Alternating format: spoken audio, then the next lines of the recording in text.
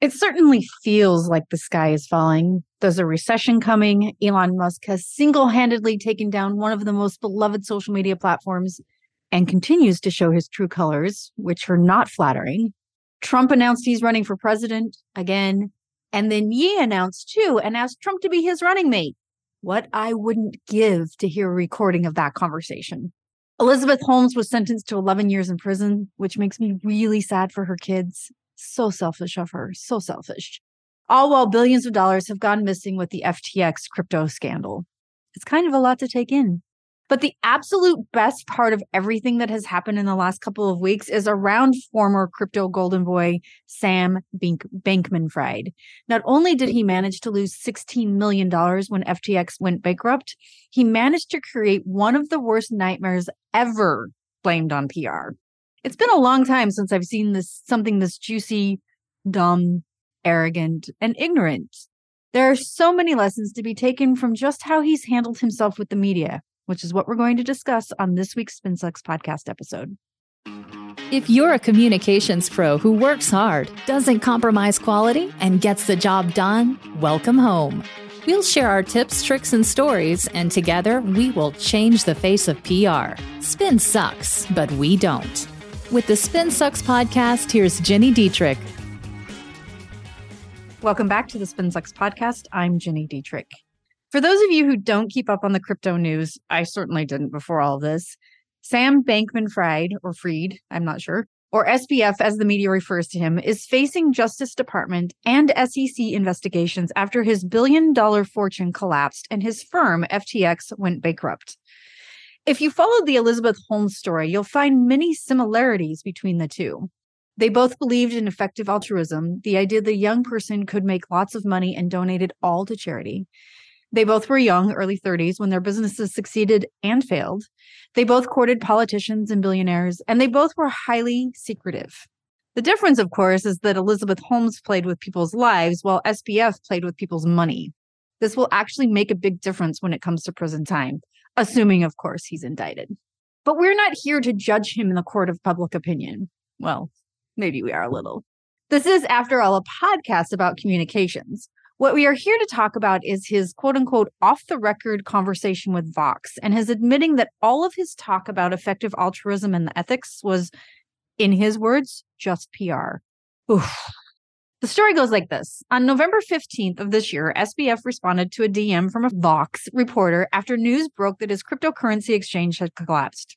As she said in the subsequent article, I didn't expect him to respond. Typically, people under investigation by both the SEC and the Department of Justice don't return requests for comment.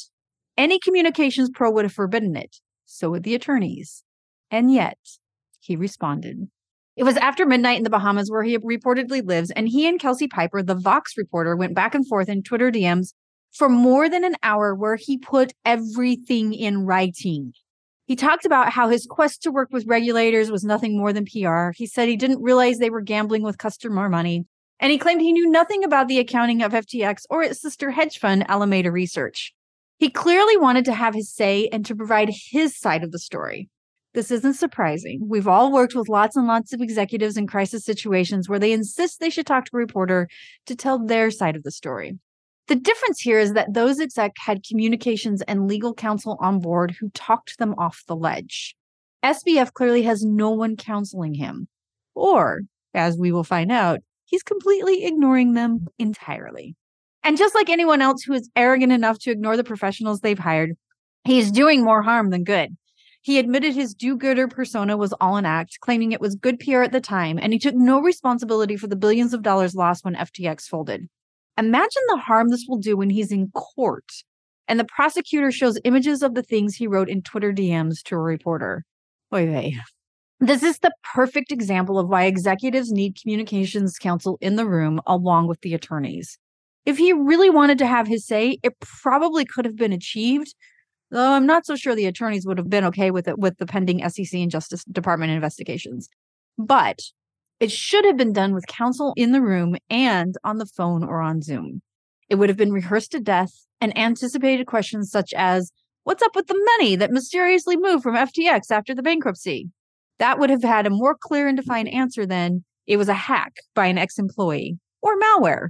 In just a minute, I will be back to talk you through the importance of communications counsel during a crisis and in normal times too. I'll be right back.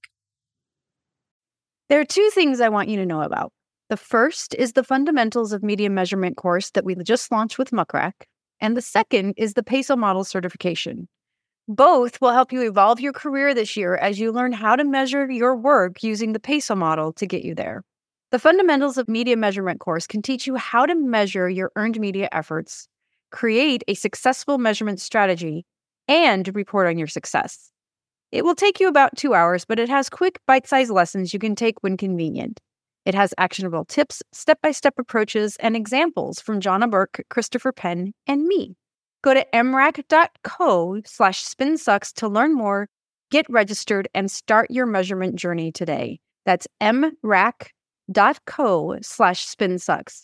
Please be sure to use that link because I get a gold star every time someone registers, and I love gold stars. And for those of you who need to evolve your career, learn how to integrate the work you do with marketing and amp up your measurement efforts, the PESO model certification is for you. Step up your game with an academically accredited PESO model certification from SpinSucks and the SI Newhouse School of Public Communications at Syracuse University. Learn more about that by going to spinsucks.com/academy, or you can go to spinsucks.com and click on Academy in the navigation. And now, back to the show. All right, let's get back to it. Unsurprisingly, the news about SBF talking to reporters after the fall of his crypto exchange is making everyone anxious. Since he talked to Vox via Twitter DMs, he reportedly told his attorneys to pound sand after they urged him to stop talking.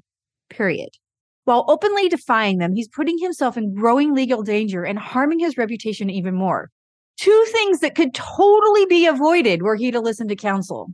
As late as last Thursday, SBF spoke with the New York Times and told them that his attorneys had advised him to, quote, recede into a hole. His response was, that's not who I am, and that's not who I want to be. I have a duty to talk and explain what happened. Oh, yeah.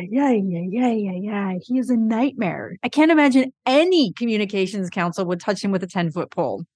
Honestly, I can't imagine any legal counsel would touch him with a 10-foot pole at this point. When the Vox article was published, it was a topic of discussion in the SpinSucks community. Some thought his dismissal of effective altruism and ethics and trying to get on the side of regulators as a PR stunt harms our industry. One member said, I believe there are businesses out there doing the right things for the right reasons, and I absolutely believe this tarnishes their intentions and actions. I don't see it as that dire. Sure, it's a crappy thing to say and do. Most PR professionals are ethical, and we don't do things just because it seems like the right thing to do at the time, even if no one believes it.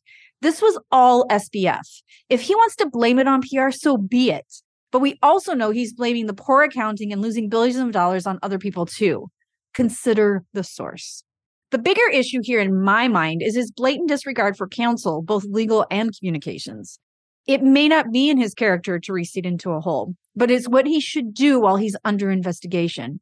This is arrogant at best and litigious at worst. He's harming no one but himself as he digs an even bigger hole. What SBF is doing is a form of litigation suicide, said Howard Fisher, a former SEC lawyer who talked to CNN reporter Allison Morrow.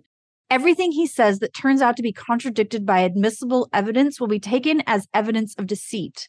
I don't know if this is a sign of unrepentant arrogance, youthful overconfidence, or simply sheer stupidity. We, as communications professionals, can only provide the best counsel. If the client or boss doesn't want to take it, that's on them. It can't be blamed on PR, and one's inability to act on the words is not the fault of PR. Certainly, if you're under investigation and you continue to talk to reporters against the advice of counsel, that can't be blamed on PR either. None of the downfall of FTX is the fault of PR.